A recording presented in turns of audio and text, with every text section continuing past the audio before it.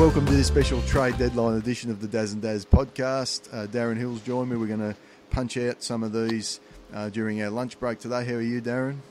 Yeah, good. I'm feeling special. Okay, well, let's go straight into talking. What we want to do is touch on some of the trades that have already happened and then look at some of potential trades that may happen, and I guess get your gauge, Darren, on the value of certain players and what your likelihood you think there is that they're going to move.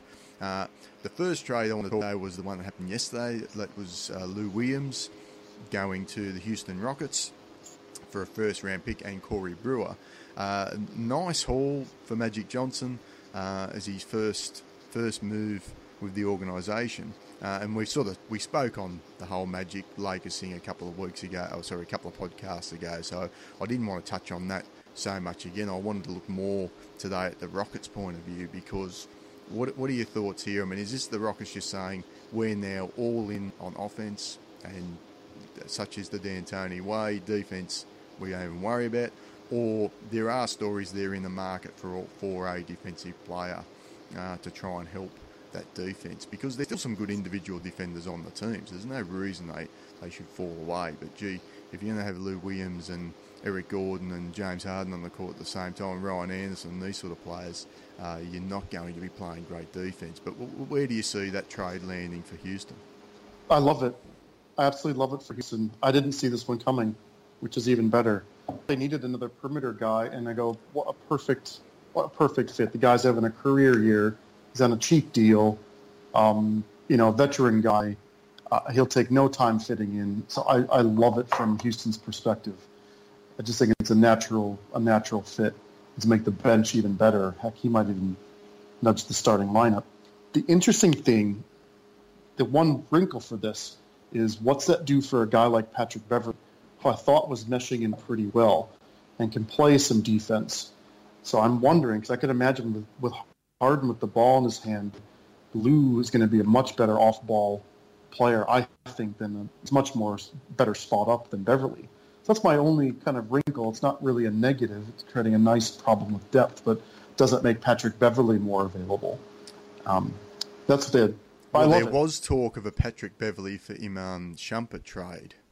So that would have been a fascinating thing because LeBron gets his playmaker, they get a bit more defence, but the Cavs have since come out and said that Shump's not on the block. But that was a trade that sort of piqued my interest because I thought they've obviously recognised, yes, we've now got even better on the scoring end, but we may very well need some help on the wing defensively.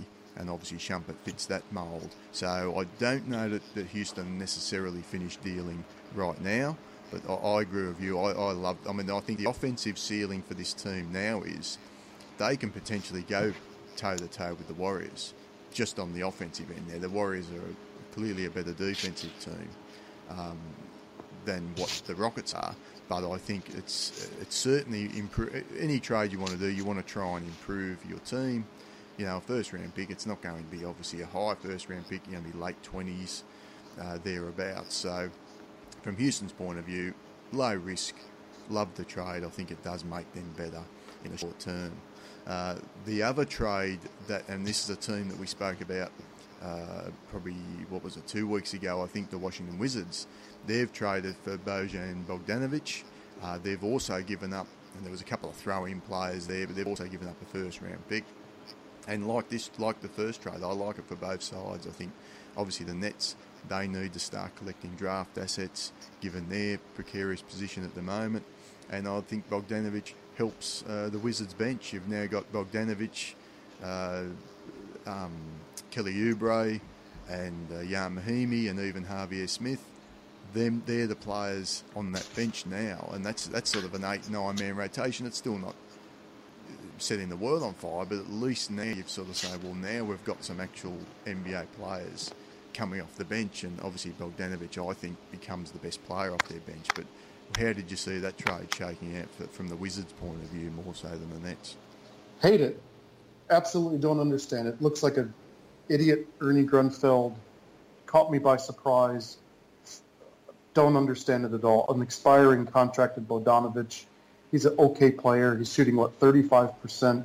They could use some front court depth, but just related to the first pick with Lou Williams, right? What I think has happened, I have to probably look at the tankathon, but the prospect of the 17 draft being so rich means there's going to be a lot of flow of picks. So kind of almost everyone in the playoff race or close to it who wants to better their team, I think these picks are all going to go.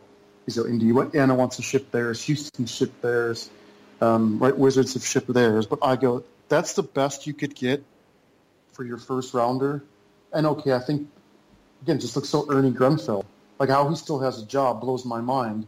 He's got, now that Kupchak is gone, he's got the third or fourth longest tenure of all GMs. Third. And he's the only one of the four that doesn't have a ring. And I go, here you go. Here's a perfect reason. You get 25 games of Bojan Bogdanovic, who's struggling to get minutes with the Nets. The Nets. And I for as much as I love the natural fit on both sides of the Lou Williams trade, this is a great trade for the Nets. I don't say great. It's not franchise altering. It's a smart trade for the Nets. Really, really smart. And I go, if the big thing here was offloading Andrew Nicholson's $6 million a year, that seems to be the motivating factor, right? As much as this kind of, so I go, that's what Grunfeld's done.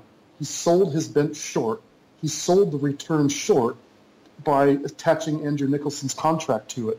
Eat Nicholson's contract or stretch it with something and use your first round pick to get something like a Lou Williams, not a Bogdanovic. So I hate it. I hate it on every level for Washington. Yeah, okay. Yeah. Bog's better than the tallest dwarf there, but is he going to have space next to Jay Smith? We've done this before. Whoever, again, these clowns who play on Washington's second unit. So I'm going to take a little bit of a different view. I'll make 2 points about this. The first is we only heard, I think it was last year, everyone saying, look, no one trades first-round draft picks anymore. They just don't get traded in the NBA. And now we're seeing nearly every single trade is including a first-round draft pick in what is an absolutely stacked draft. We've already seen the Cavs have traded one away, the Houston have traded one away, now Washington. We've seen Memphis's that went to Toronto, that's been traded away.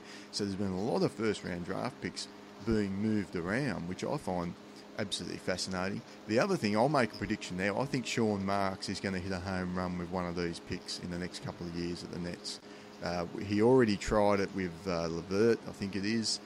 He's actually been okay, but I think they're the sort of players, like guys that were highly touted in high school, maybe got injuries, didn't work out quite in college. He's going to be swinging for home runs with these 20 to 30 picks that they're going to be picking up. And I'll back him to succeed. I think he will do well there with one of those picks. And from the Wizards' point of view, I like the trade in this sense. I think they're not going to be asking Bogdanovic to do anything that's out of his comfort zone. I think they're just going to, and that's all they need at the moment, just someone to come in, say, all right, you're going to give us some spot minutes here or there. I think with the Nets, and I haven't watched a lot of Nets, I don't like to torture myself too much, but the little bit I have seen of the Nets, you just wonder, are they asking Bogdanovic to do too much? And it seems like one night he comes in and he scores 20, the next night Kilpatrick scores 20, and they're sort of using those guys as volume scorers. I don't think that's necessarily going to be his best asset. Maybe it's just a matter of he comes out, he's a spot-up shooter for some minutes for the Wizards. I actually think this trade could turn out a bit better in the short term than where you sort of sit with it, but I do agree, high price to pay for a guy that's really just solidifying your bench and for a salary dump. I'm just like, I'm going to be redundant.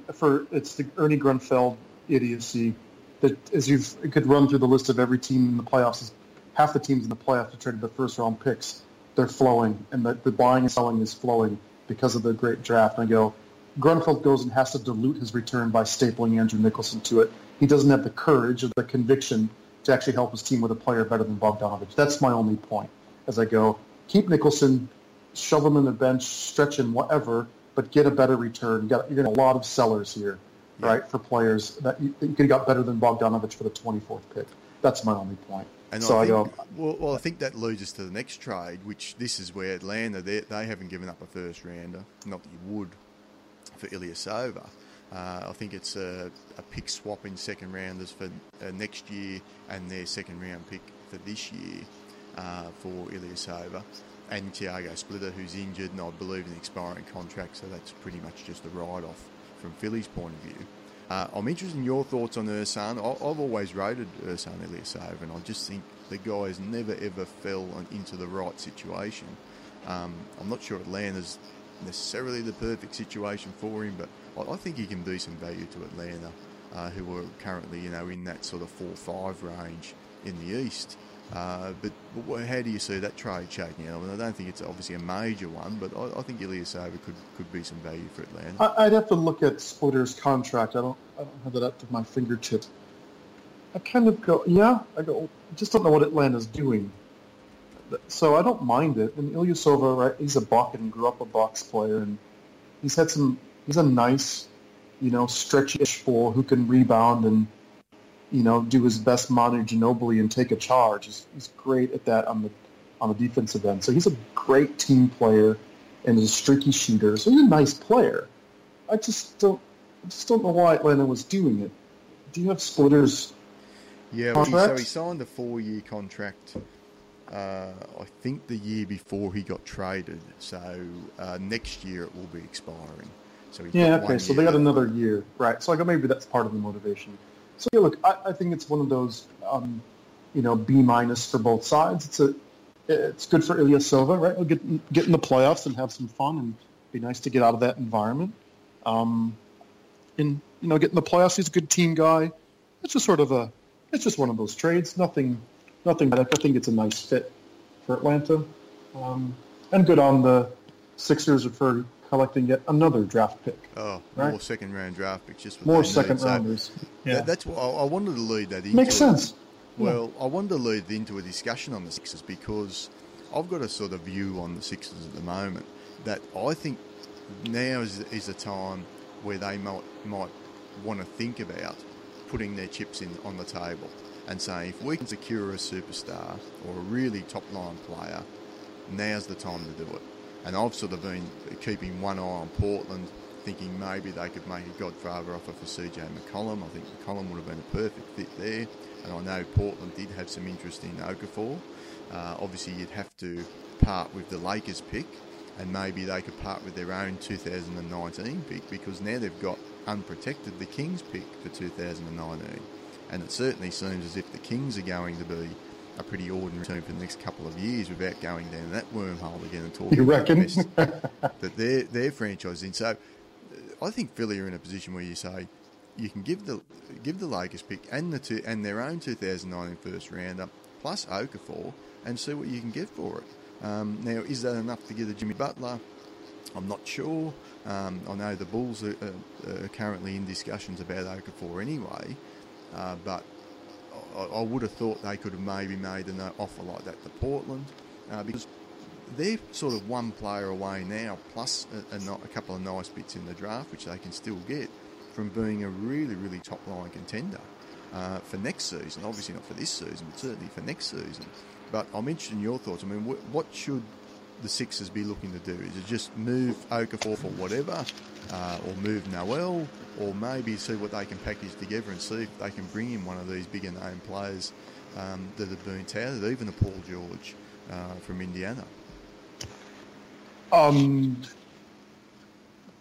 Lots of questions in there. So let me start with what do I think Philly should do, which is they definitely need to clear their log jam at center. They have to do that.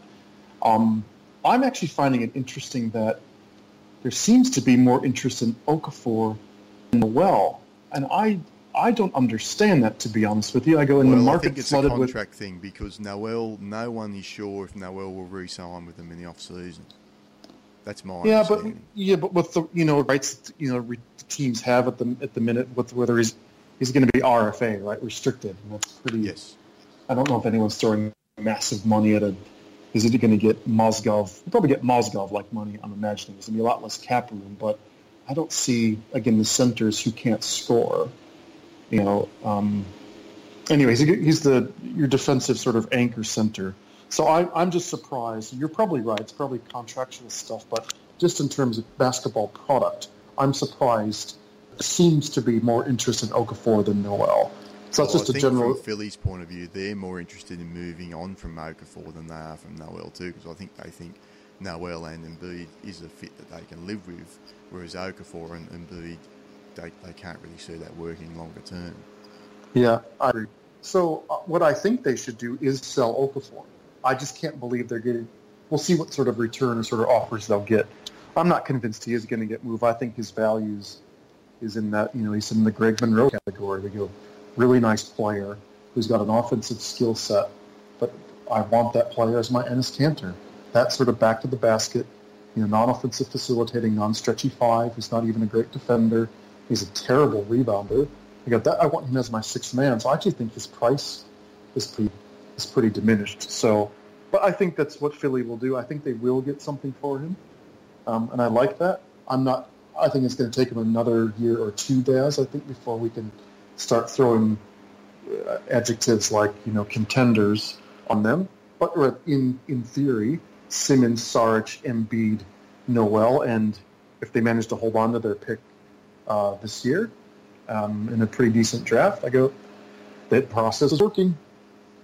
And I'm pretty confident that I think they'll hit on their picks as well. Unlike kind of like a Sean Marks, unlike Ernie Grunfeld, where I sort of go, well, good on Ernie Grunfeld for trading his picks because he can't draft for shit anyway. Well, Washington fans do say that. They don't mind Ernie trading away draft picks because he always screws them up anyway.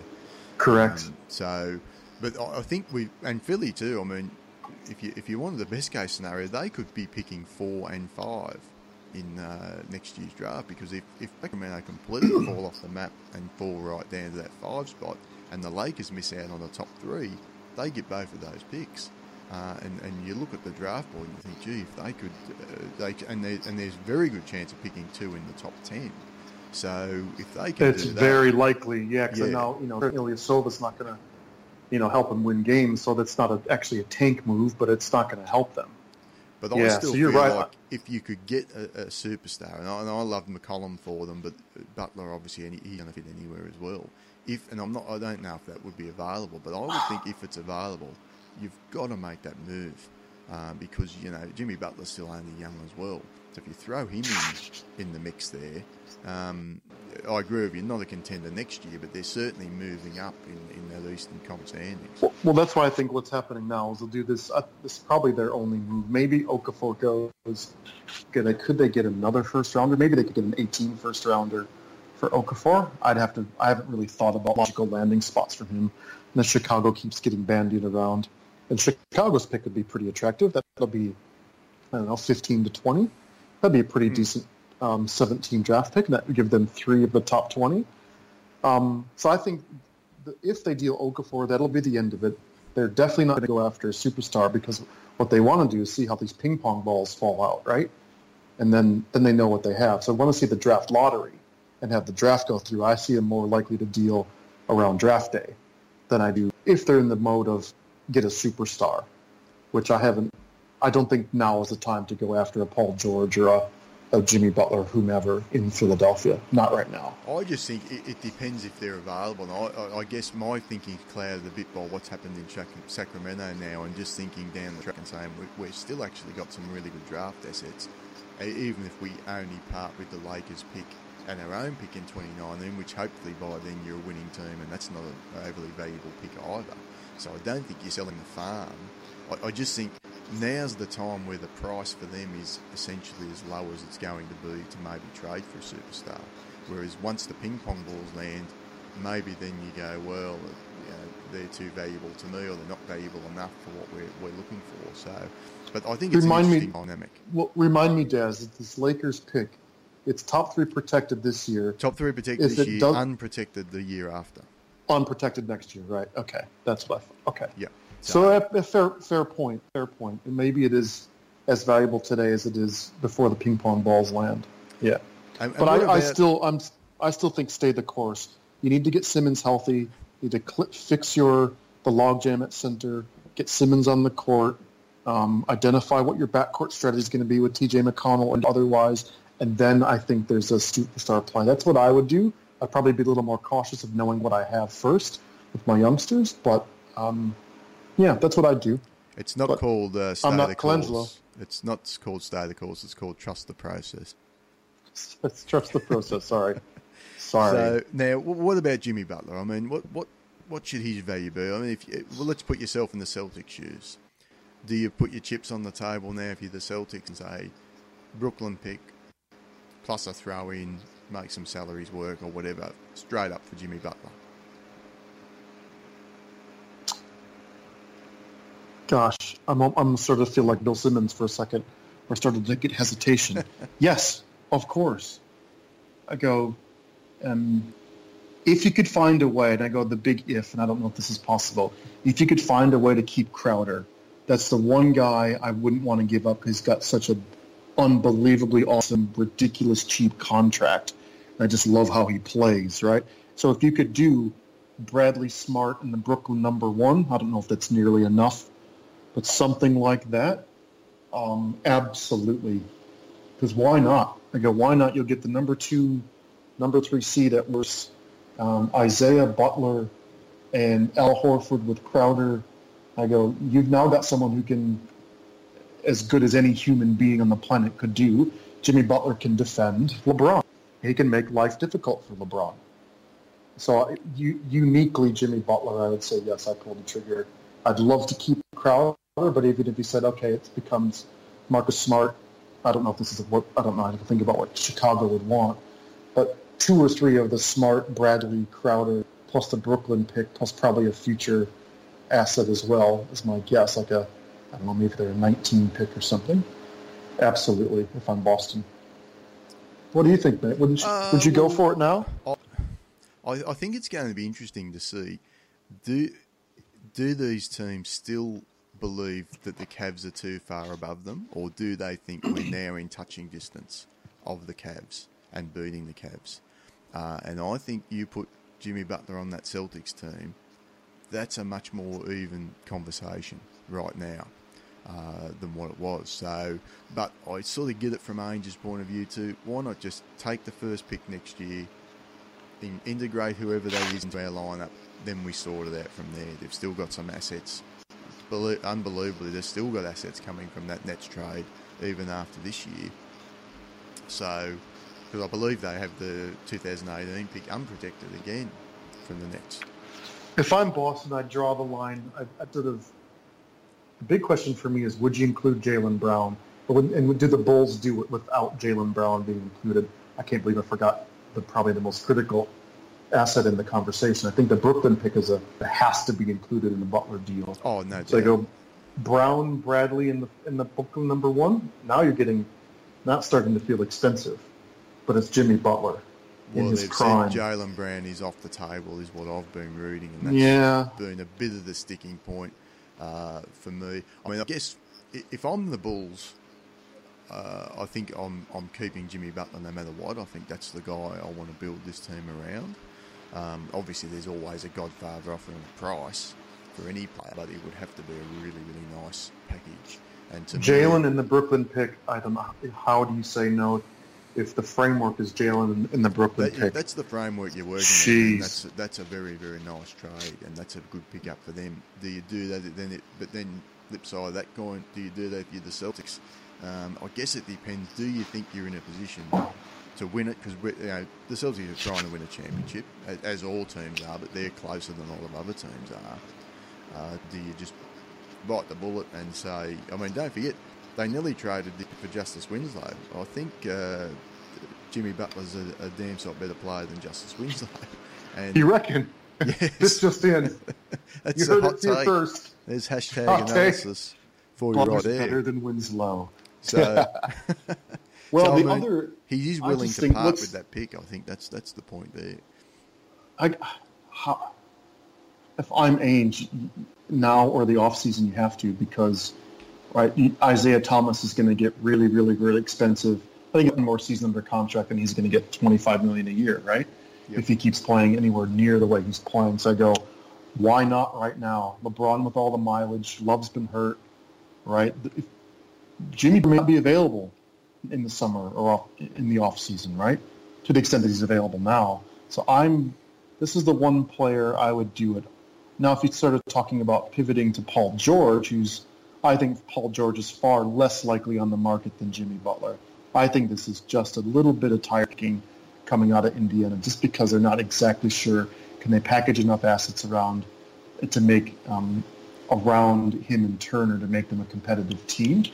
So I think they're just doing a little bit of due diligence. Like, gosh, do we have to at least conceive a scenario where if we kind of look at ourselves realistically in the mirror and say, no, we don't have enough assets to make us a contender around Paul George, do we have to entertain it? But I don't think that's anywhere close to I think it's just due diligence. So, yeah. I mean, I guess so from I'm the not even Celtics, entertaining. Yeah. From the Celtics, to me, I look at it and say, you get Jimmy Butler, yes, you're a chance this year, but if you hold on to these draft assets, surely you're going to be able to build a team that once LeBron is out of the picture, you're going to be in a position to potentially dominate the Eastern Conference for years to come. So it's a tough decision. My sort of feeling would be to stand pat, unless I could get him without giving up Jaylen Brown.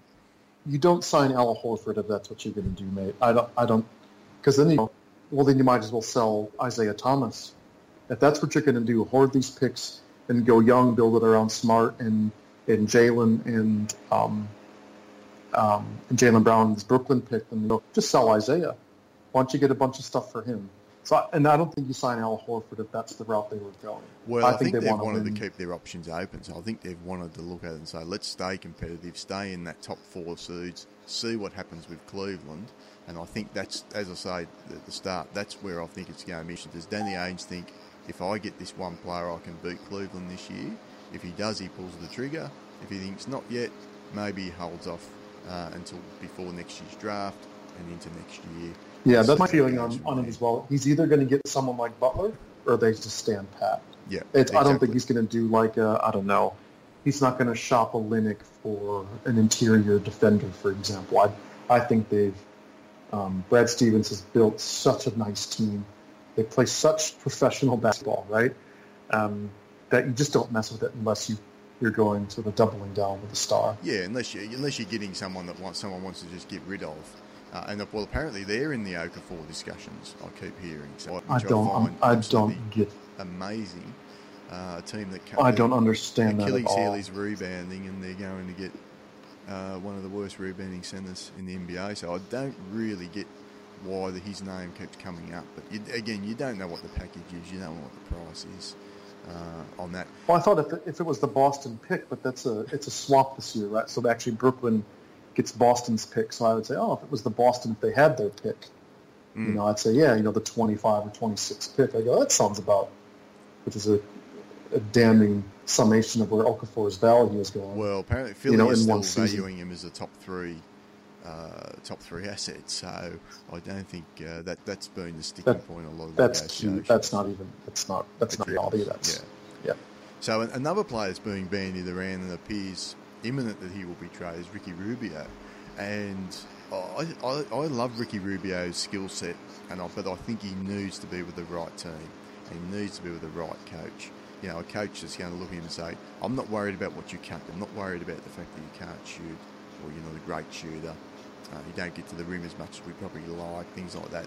I want to look at what you can do, and this guy can run a team from a pure point guard point of view. Gets guys in the right spots, knows when to get them involved in games, can run an offense.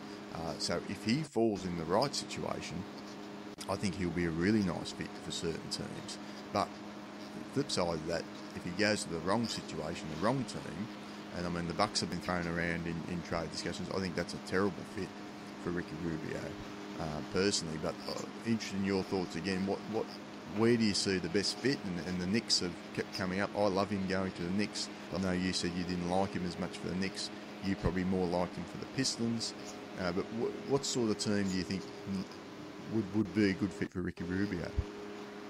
I didn't say Rubio for the Pistons. I just thought Reggie Jackson was a better fit for New York. Oh, okay, yes, that's right. But your question's a good one. I think he's going to get moved. Everything you said, I agree with. Just how he plays. He needs to be surrounded by shooters, and I go with teams that have great shooting. That would look for that's the other thing. Could would he run a second unit? I think of teams perhaps that don't need him, where I think he fits best. So in a vacuum, I think Rubio fits brilliantly on a Golden State or a Houston or a Cleveland, running the Cleveland second unit, right? Imagine him in Cleveland. Oh, unbelievable.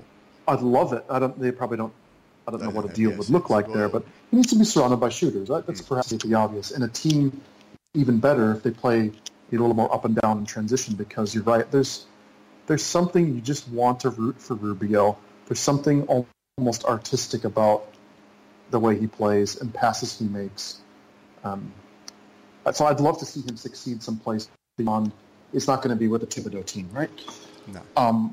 I hate him on the New York Knicks, but that seems to be, I don't know what on earth the Knicks would be thinking getting Rubio. I like him on the Knicks' point of view. I think they've got shooters. Sell me on this. They've got some shooters there that they can use, but to your point, they're not going to play a fast pace.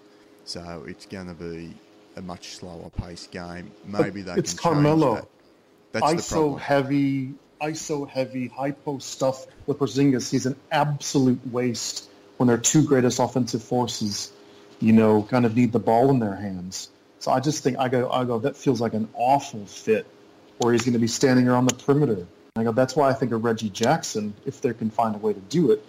Whilst Carmelo is, and Zinger's drawing doubles and ISOing, like you got a scorer like a Jackson.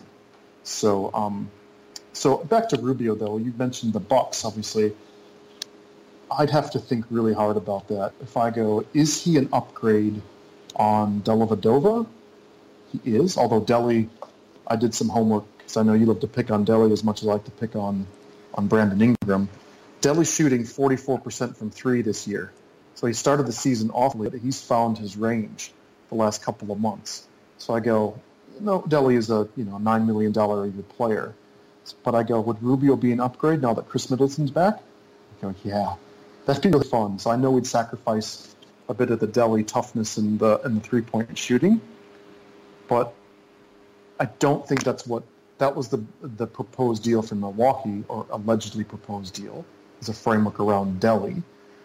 But the Wolves are more interested in Snell. Right? Thibodeau has worked with Snell. They've seen him. He's up to his 40% shooting on the year. And that's one where I go, is there a Snell for Rubio framework? And that's where I start to get pause. Where Snell fits so nicely as a 3-and-D player, a much more scarce skill set, to be honest, in the NBA. That's when I'd start to get pause about, is that actually worth it? So I'd actually like him on the Bucks. I think there's with Telly and Middleton back, and even sort of say what you will about him, but he's had some nice games this year with Beasley, who can score in bunches in the second unit. I go, that'd be fun to watch Thon and Beasley and Telly up, and Telly and Jet trailing with Rubio running the second unit. I go, that's fun. That's fun basketball. So I'm warming to it, Daz. I'm actually warming to it. I think they could get out and run, but I'd worry about how their half-court sets are going to look, because you probably have three players on the court that can't shoot. That's when the things could break down. Whereas, I guess from the Knicks' point of view, they're not going to have any running game. But if you could change the way, if Rubio was able to change the way that they played, and not be such a black hole with Carmelo and things like that, maybe you can distribute the ball around enough to get some of these good shooters that they've got on the team open looks, and then you're opening things up in the half court more so than in the open court. But I think from the Bucks' point of view, no question they're going to be a more entertaining team, getting out in the open court, looking to run, looking to play an up-tempo style. But if people could slow them down a bit and you're getting that sort of a game, that's where things are going to get difficult.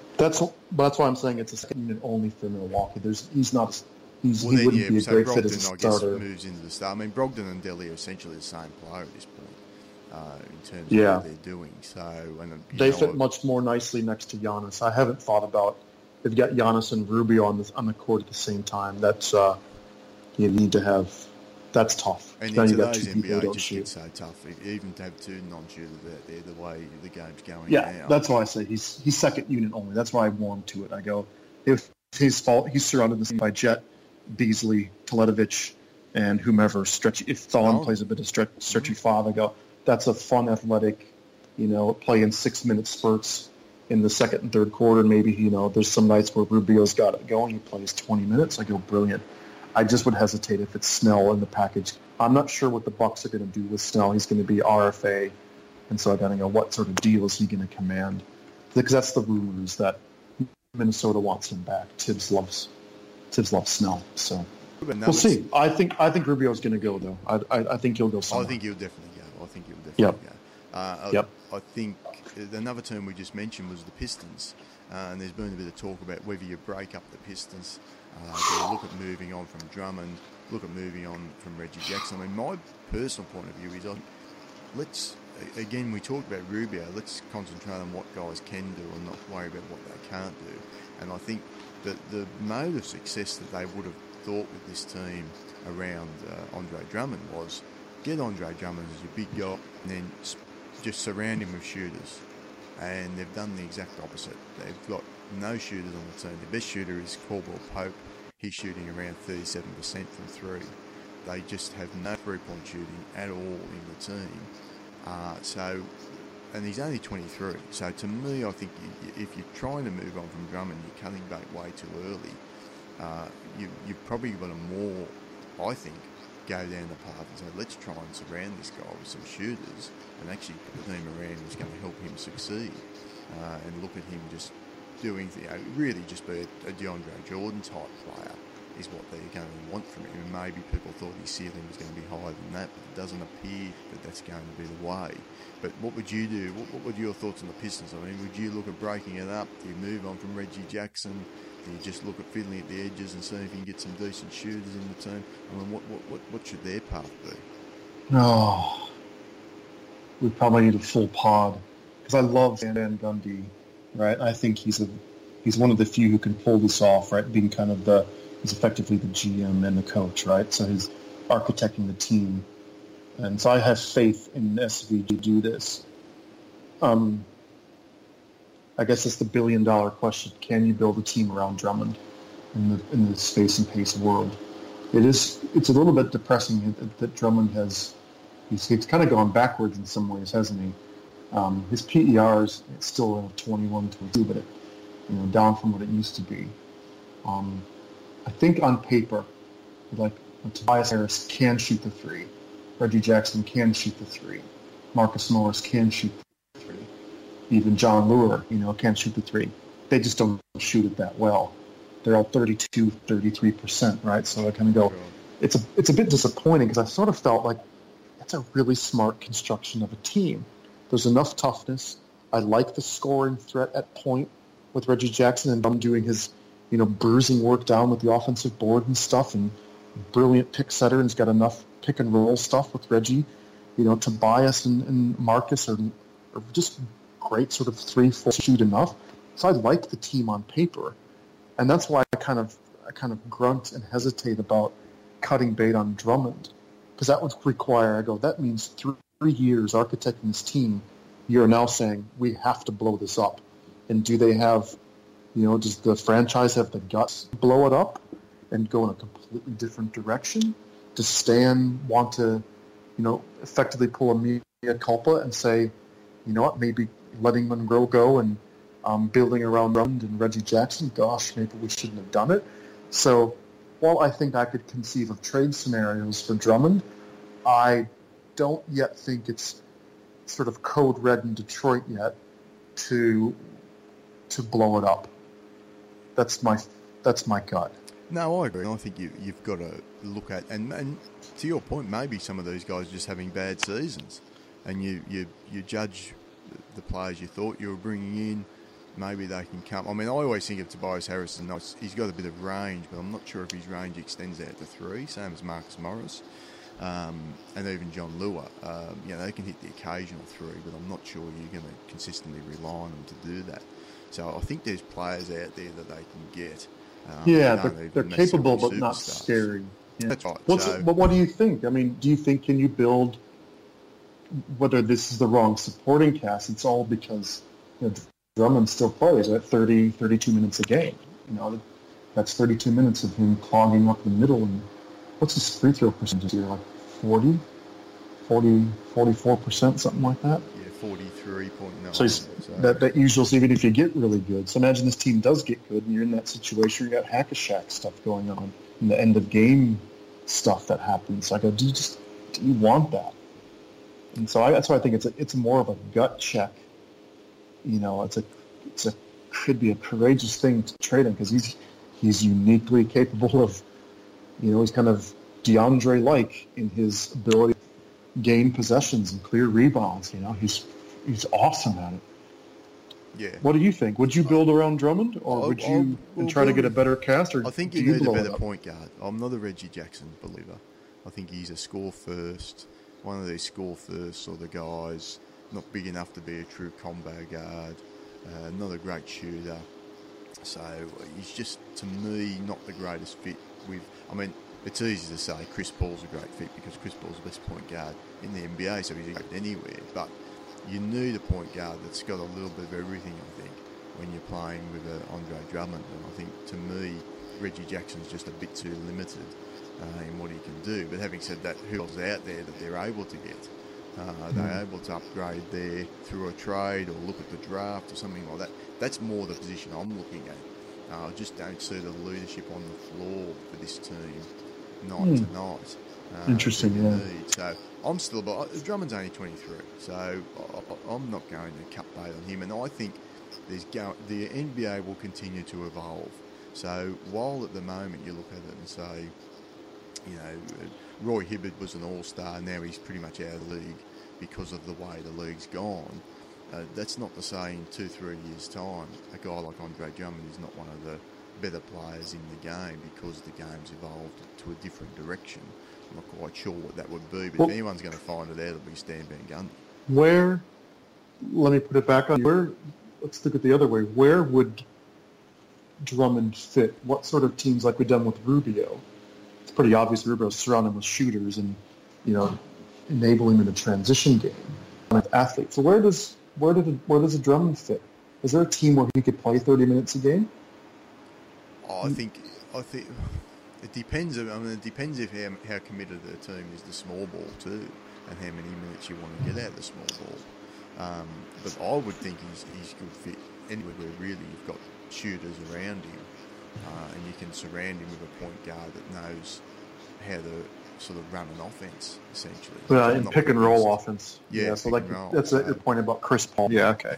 That's what Chris Paul. I mean, look, swap him and DeAndre Jordan, and maybe the Clippers are better with Drummond than with DeAndre Jordan.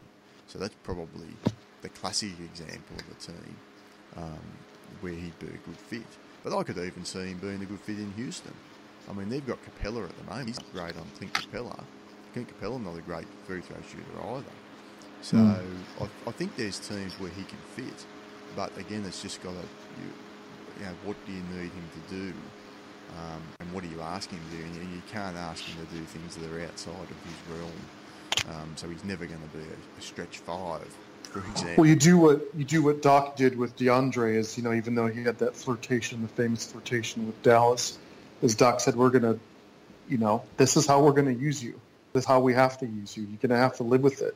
And he's thrived. So good on DeAndre, having gone through that stuff from getting his head wrapped around trying to be the man in Dallas through to, you know what, you're going to set great screens and dunk the crap out of the ball and rebound and just be tough. But if we're going to run the ball through the post, and you're dreaming.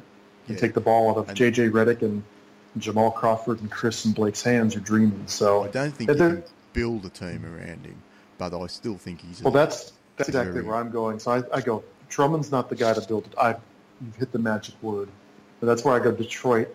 I go, it's a complete courageous gut check, but I think unless you find that magical pick-and-roll point guard to kind of run this thing and you have better shooters, and we can debate whether Morris and Harris is having betters or if they are what they are, 33%, three-point shooters. That's where I think I go, man, but they don't have that point guard either. So what do they do? I'm almost talking myself into going, maybe they should listen to offers for him. Well, you always listen to it. It depends what the offers are. But you also, I guess, look at your recruiting and say, so it's twofold. You see what the offers are. And Stan McGundy said this, I'm not hanging up on anyone ringing up about Andre Drummond, but it's going to need to be a really nice deal. So I think you listen to when he calls, but you also start thinking ahead to the recruiting and the types of players that you want to put around him. and we want to run a real pick and roll heavy game. So that's the type of point guard we want, and we want to surround these guys with either better shooters than what we got now, or see if we can improve the guys that we do have already on the roster. So whether Caldwell Pope, I think he's only won his third season, so there may be an improvement there. He looks like he could be a nice 3-and-D wing guy going forward. So maybe they're in a bit better position. You just can't be too impatient either when you're dealing with some of these young guys. Even though this is to our point we've discussed a number of times, these one-and-done guys, when they're seeing the effect of it, where we look at a guy like Andre Drummond and feel like he's been around for years, and he's only 23. So Tim Duncan was a rookie at that age. You know? Yeah. So that's what I think we've got to just think those sort of that thinking a little bit when we think, yeah, the guy's been in the NBA for 4 years now, but he's still only young. Maybe he could call Rob Hennigan and trade Drummond for Evan Fournier and just totally turn them into the most constipated team in the history of the league, Orlando. So you got I was thinking Aaron Gordon and Andre Drummond and Alfred Payton. Stan getting the old Magic team back together, you know, trade for Courtney Lee, you know, bring Jameer Nelson back from Denver and just sort of run it all out again, and Drummond's playing the Dwight Howard role. So the things I wanted to talk about now, because we're sort of running a bit short on time, but I wanted to hit 4 or 5 really quick ones at you. Trade rumours that were coming up. I've got Woj here, Woj's Twitter feeds here. There's no trades happened while we've been speaking. But the first one I want to throw at you, I read Darren Williams going back to Utah. Should we even care about that rumour? Nope.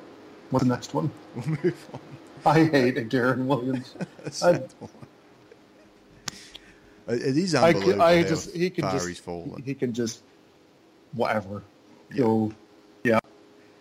Come on, don't do it. Don't. There's no romance, Utah. It's not a thing. Romance isn't a thing in the NBA. It's just not cool. Don't. Could he just come off the bench and have some relevant moments, or is he that far down? That far gone? I said no, Daz. No means no. Andrew Bogut, another Dallas player, he's apparently on the block. Now, what is Andrew Bogut's value? Could he head back to the Bucks? Could there be a reunion there? I love Bogut, right? He is an Aussie, got the right attitude, team guy, loves to play defense, loves to get on the other team's nerves. So you love having Bogut on your team. So who needs some toughness and some muscle? Like, he'd fit well in Golden State, right? Yep. It's like him and Zaza. If they could, that's a brilliant 1-2. He has to move. I agree. They have to get rid of him. Give him a chance to play some playoff basketball.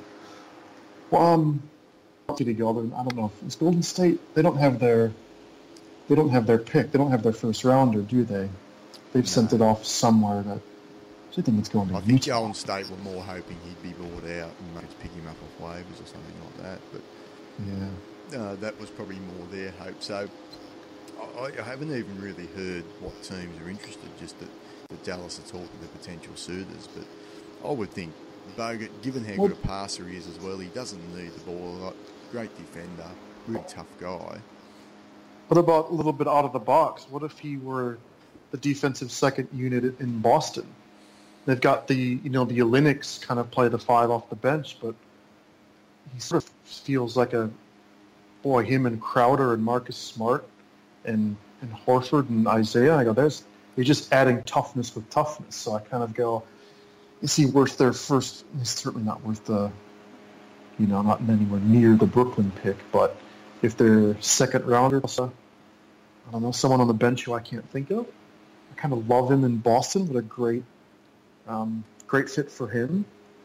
Well, he certainly helps their rebounding. There's no doubt about that. Yeah. If he goes to Boston. I'd like to see him go to the Eastern Conference. Yeah, go in the East. I'm sort of thinking, because everyone in the West, Clippers, Houston, they don't need him. The Spurs, Spurs still have their first rounder. Would they trade that for a Bogut? They don't do 1-year rentals for old men, do they? Well, I mean, let's look at the Wizards. Would it have been a better? Would you have preferred to see Grunfeld first round pick plus plus a South Nicholson for Bogut.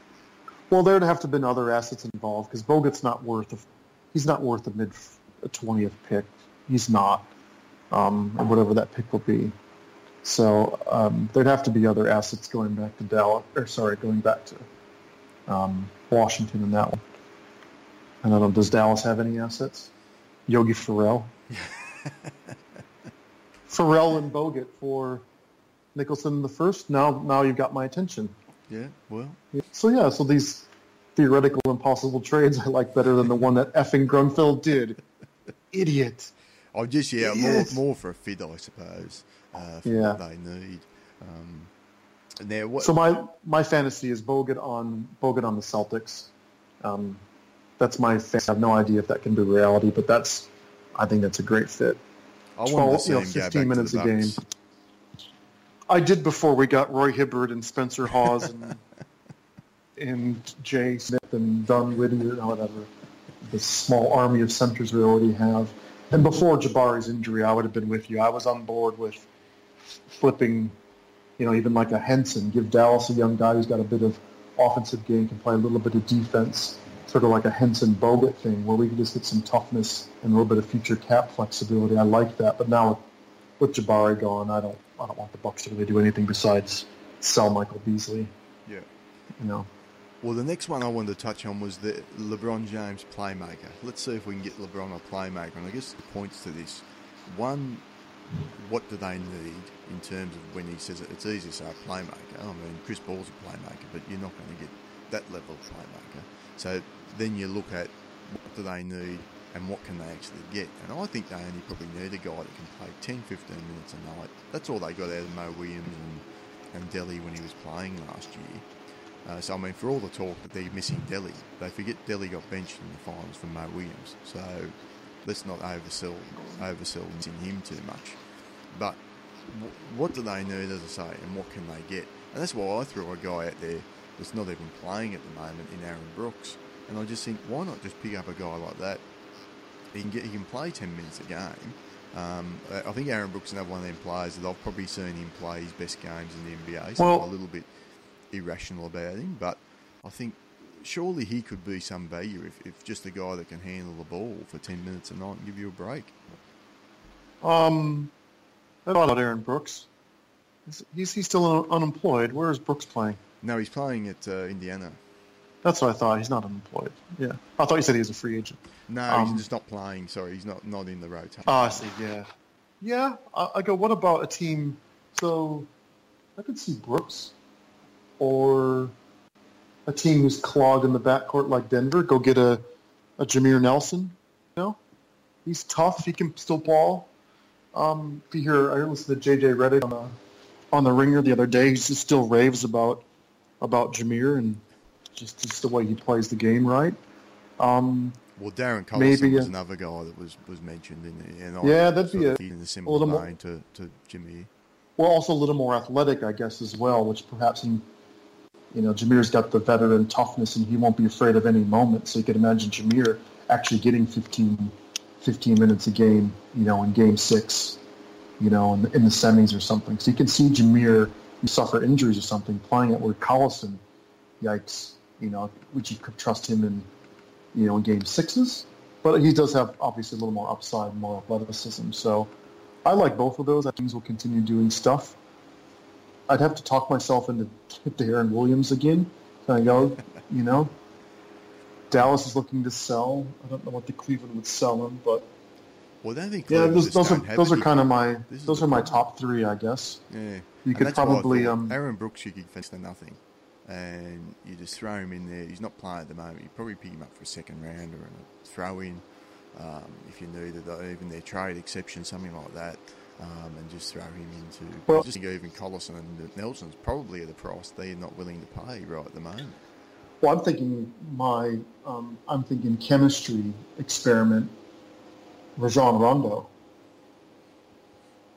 Oh, that will be. I mean, look, he's probably available. But I just wanted that to sit. That was the conversation killer, wasn't it? Just imagine Rajon Rondo on your team. I can't imagine Rondo is just like, I couldn't imagine him having another relevant moment in the NBA. I just wanted to see LeBron punch somebody. I just want to see LeBron get really mad.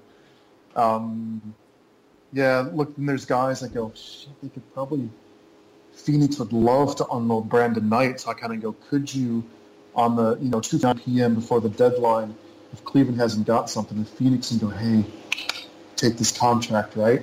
I bet Brandon can still play a little bit. I don't know what's happened to him, if he's just lost his confidence or what. But I go, that might be my utopia for Cleveland. Actually, a young player with some upside who can shoot the three.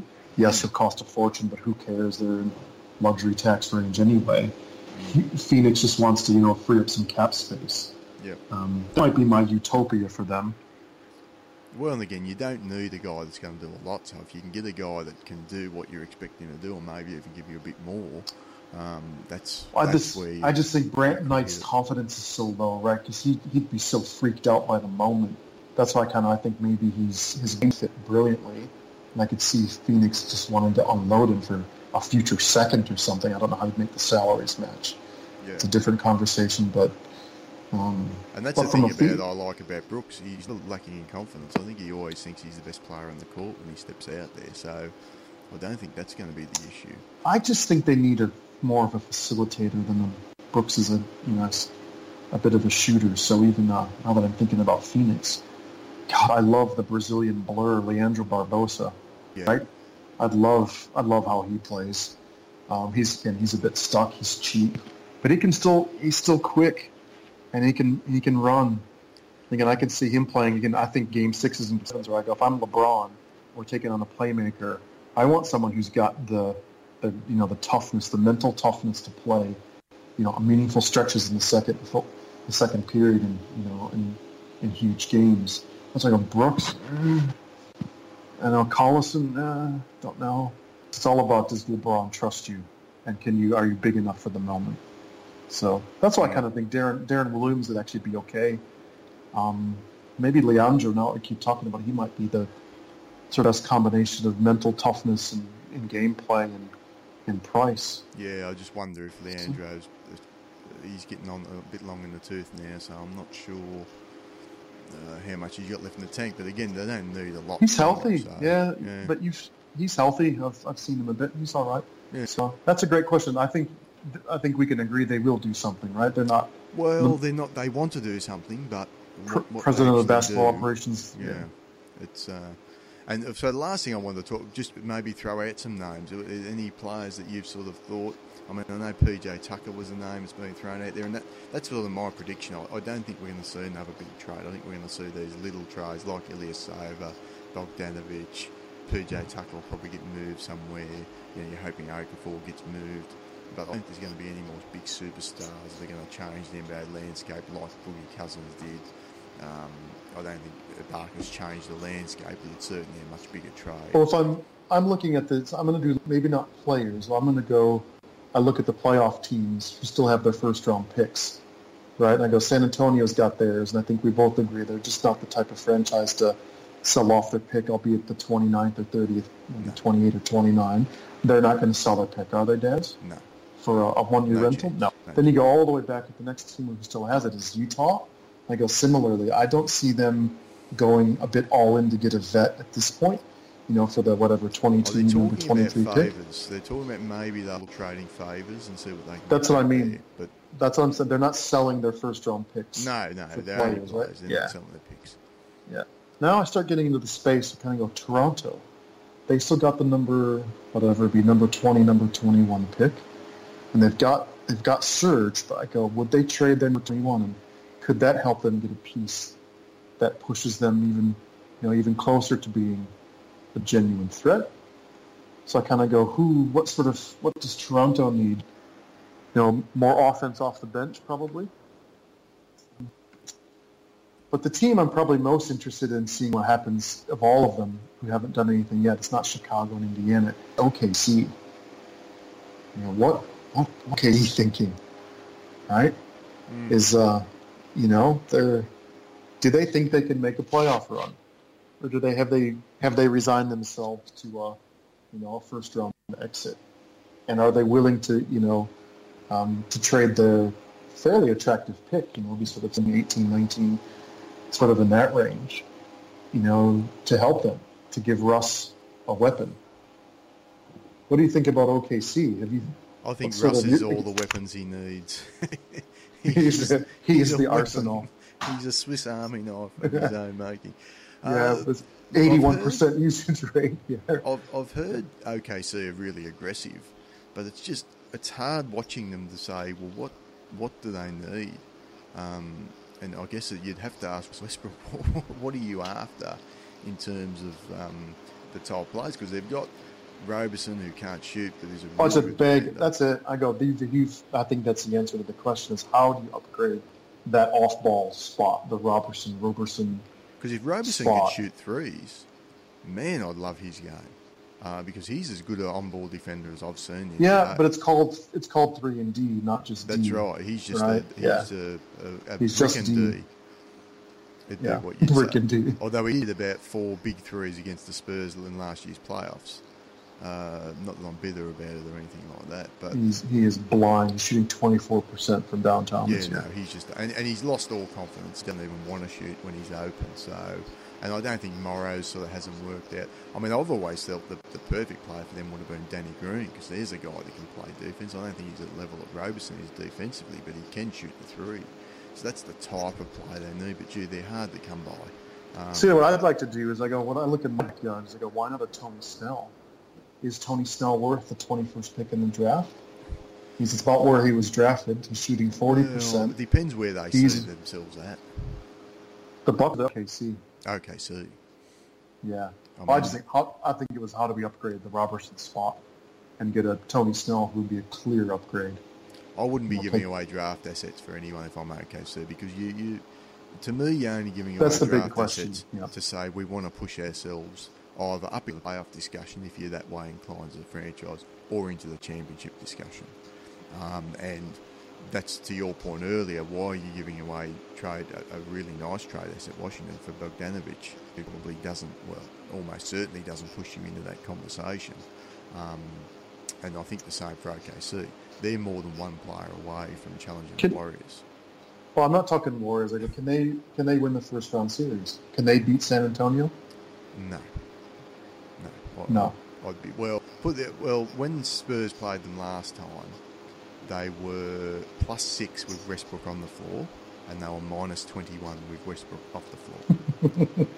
So maybe they just need you made me snort. Like I knew that number was coming, and still made me snort. And he only sat for like 10 minutes. Jesus Christ! He played nearly 40 minutes. So they're a train wreck outside of. I think Westbrook. My best idea.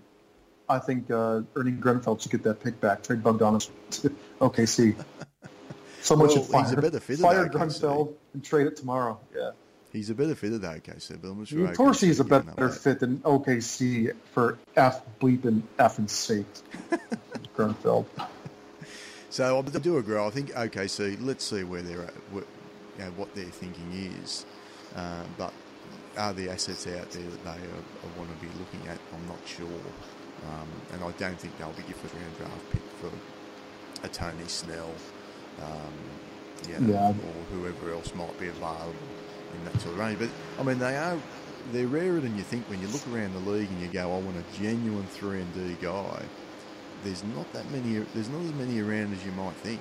I mean, obviously Thompson is the number one, and Jimmy Butler. Is he, even Jimmy Butler's shooting, to me, you've got to be shooting that sort of high 30% range into the 40s. And obviously Butler brings a lot more to the table than just 3-and-D as well. But yeah, I think the 3-and-D is reserved for if you're a superstar like Clay or Jimmy, you're just called a star. But so I think 3-and-D is like your role player, your Robertson, who he plays off a high usage guy like Westbrook, or he's the bench guy. He's the, I think the guy. Clay's a more gold-plated, the creme de la creme of fair players. Fair enough. Whereas Jimmy Butler probably doesn't fit that realm. Danny Green's, as I've mentioned, he's probably another guy that I really like. Damari Carroll was that player for about 5 seconds in Atlanta, and he's sort of fallen away. But it's a Jay Crowder. There's a guy that's been a 3-and-D guy for the Celtics this year. He can rebound though as well. He can rebound as well. Yeah, he can. So they bring some other things to the table. But as I said, when you go through the league, there's not actually that many around. So it's not as easy as saying that OKC they've needed a 3-and-D guy since they which is why against Miami, and they've never got it. I don't mean to make it Buck centric, but that's why I go like guys like Bogdanovic is getting traded. Not that he plays defense, but that's why I go Snell. Suddenly, right? If there's a team who says we got his rights, there'll be RFA. And we're willing, we've got perhaps some cap space for it. We know it's hard of this to come by. The draft is full of 19-year-old players that are going to really be anything for 3 or 4 years. I think Tony Snell's only 24 himself. They start to go, he's probably worth about a mid first round draft pick. So yeah, he's only 20% too. So shooting 40% from three. So I'm telling you, the guy can play, and Tibbs wants him back. So I still think that's a likely pick. But your question was other. So I was kind of giving teams who I think need to make moves. I think Oakley's. I don't know what OKC is going to do. To be honest, I just think I'm most interested of all the teams who still have their first round picks next year. What they're going to do with it. And the other players, I guess, we have Brook Lopez. Do you think he'll get moved? I think they're shopping him. There's no doubt. But again, it's one of those. Where's his fit? Who's willing to give up a first round pick? Which that's the only reason the Nets are going to do that trade. Who's willing to give up a first-round pick to get Brook Lopez? And I just don't see buyers out there for Brook Lopez. It's not and I think he's a nice player, but I think he's probably in the mould of the Enes Kanters, and he's probably a bit better than that. But he really is an offensive first player, not a great defender. And a guy that, what we were talking about with Drummond before, can you see him playing 30 minutes a night for a contender? And I'm not sure I can. So where's the market for Brook? I agree. I think he's not a contender. I think that's it. So I sort of go, is he worth Dallas's number one? Dallas's first rounder? Dirk wants to come back and play. He doesn't want to be surrounded by children. You know, they got Barnes who can play. I go, oh, that might be an interesting combo for the next couple of years. Dirk, Barnes, and Brook. I'm not saying it's going to push him into the sixth spot in the West, but it's more about surrounding Dirk. It's like, you know, having a dying someone who's on deathbed. You just want to make things comfortable. He's just so Brook Lopez, it might be the Novocaine, you know, for Dirk the last couple of years, just to numb him, give him some runs. So it's that sort of team who needs an asset. He's young enough, he can play. I think, you know, developing a 3-point shot this year in the free ball, you know, experiment that's Brooklyn. The Brooklyn style of ball has only made him actually more attractive. So, but I'm with you. He doesn't fit on a contender. Oh, maybe the Spurs. He'd upgrade on Pau Gasol for the Spurs, but they're not going to be giving up. Pau Gasol. Yeah. And I mean, I don't think Brooklyn would take that first round pick. It's basically a second round pick, given they're going to have the second best record you'd imagine in the NBA. You know who's dumb enough to go after Brook Lopez for their number one? It's Michael Jordan. He put up with Zeller and Kaminsky and... No, I wouldn't think so. No, okay. I thought you were going to say the Kings. Let's not start talking about the Kings again. Let's not. No, I'm done. I'm done. I think about them. I'm just getting mad. They've entered what Bill Simmons calls the Tyson zone now, because any story you read, there'd be nothing that would surprise you anymore if you read it about the Kings. Yeah, well, they fucking bit my ear off when they gave all those picks to Sam Hinkie. Costa Kufo, so I don't know what. Yeah, unbelievable. So, all right, Darren, we might leave it there. We'll talk again Monday. We'll no doubt. Hopefully, we'll be talking about a couple more blockbuster trades. But as I said, my sort of prediction is that we're going to get a couple of trades just fiddling around the edges of some of these contending teams, like we've already seen. But we may have a couple more trades to break down on Monday, and then we'll start more seriously talking about some of the teams heading for draft picks, and obviously the teams heading for the playoffs as the season's end. Good stuff, Daz. All right. See what happens. Thanks, mate. Talk soon. Thanks, mate. Bye. Bye.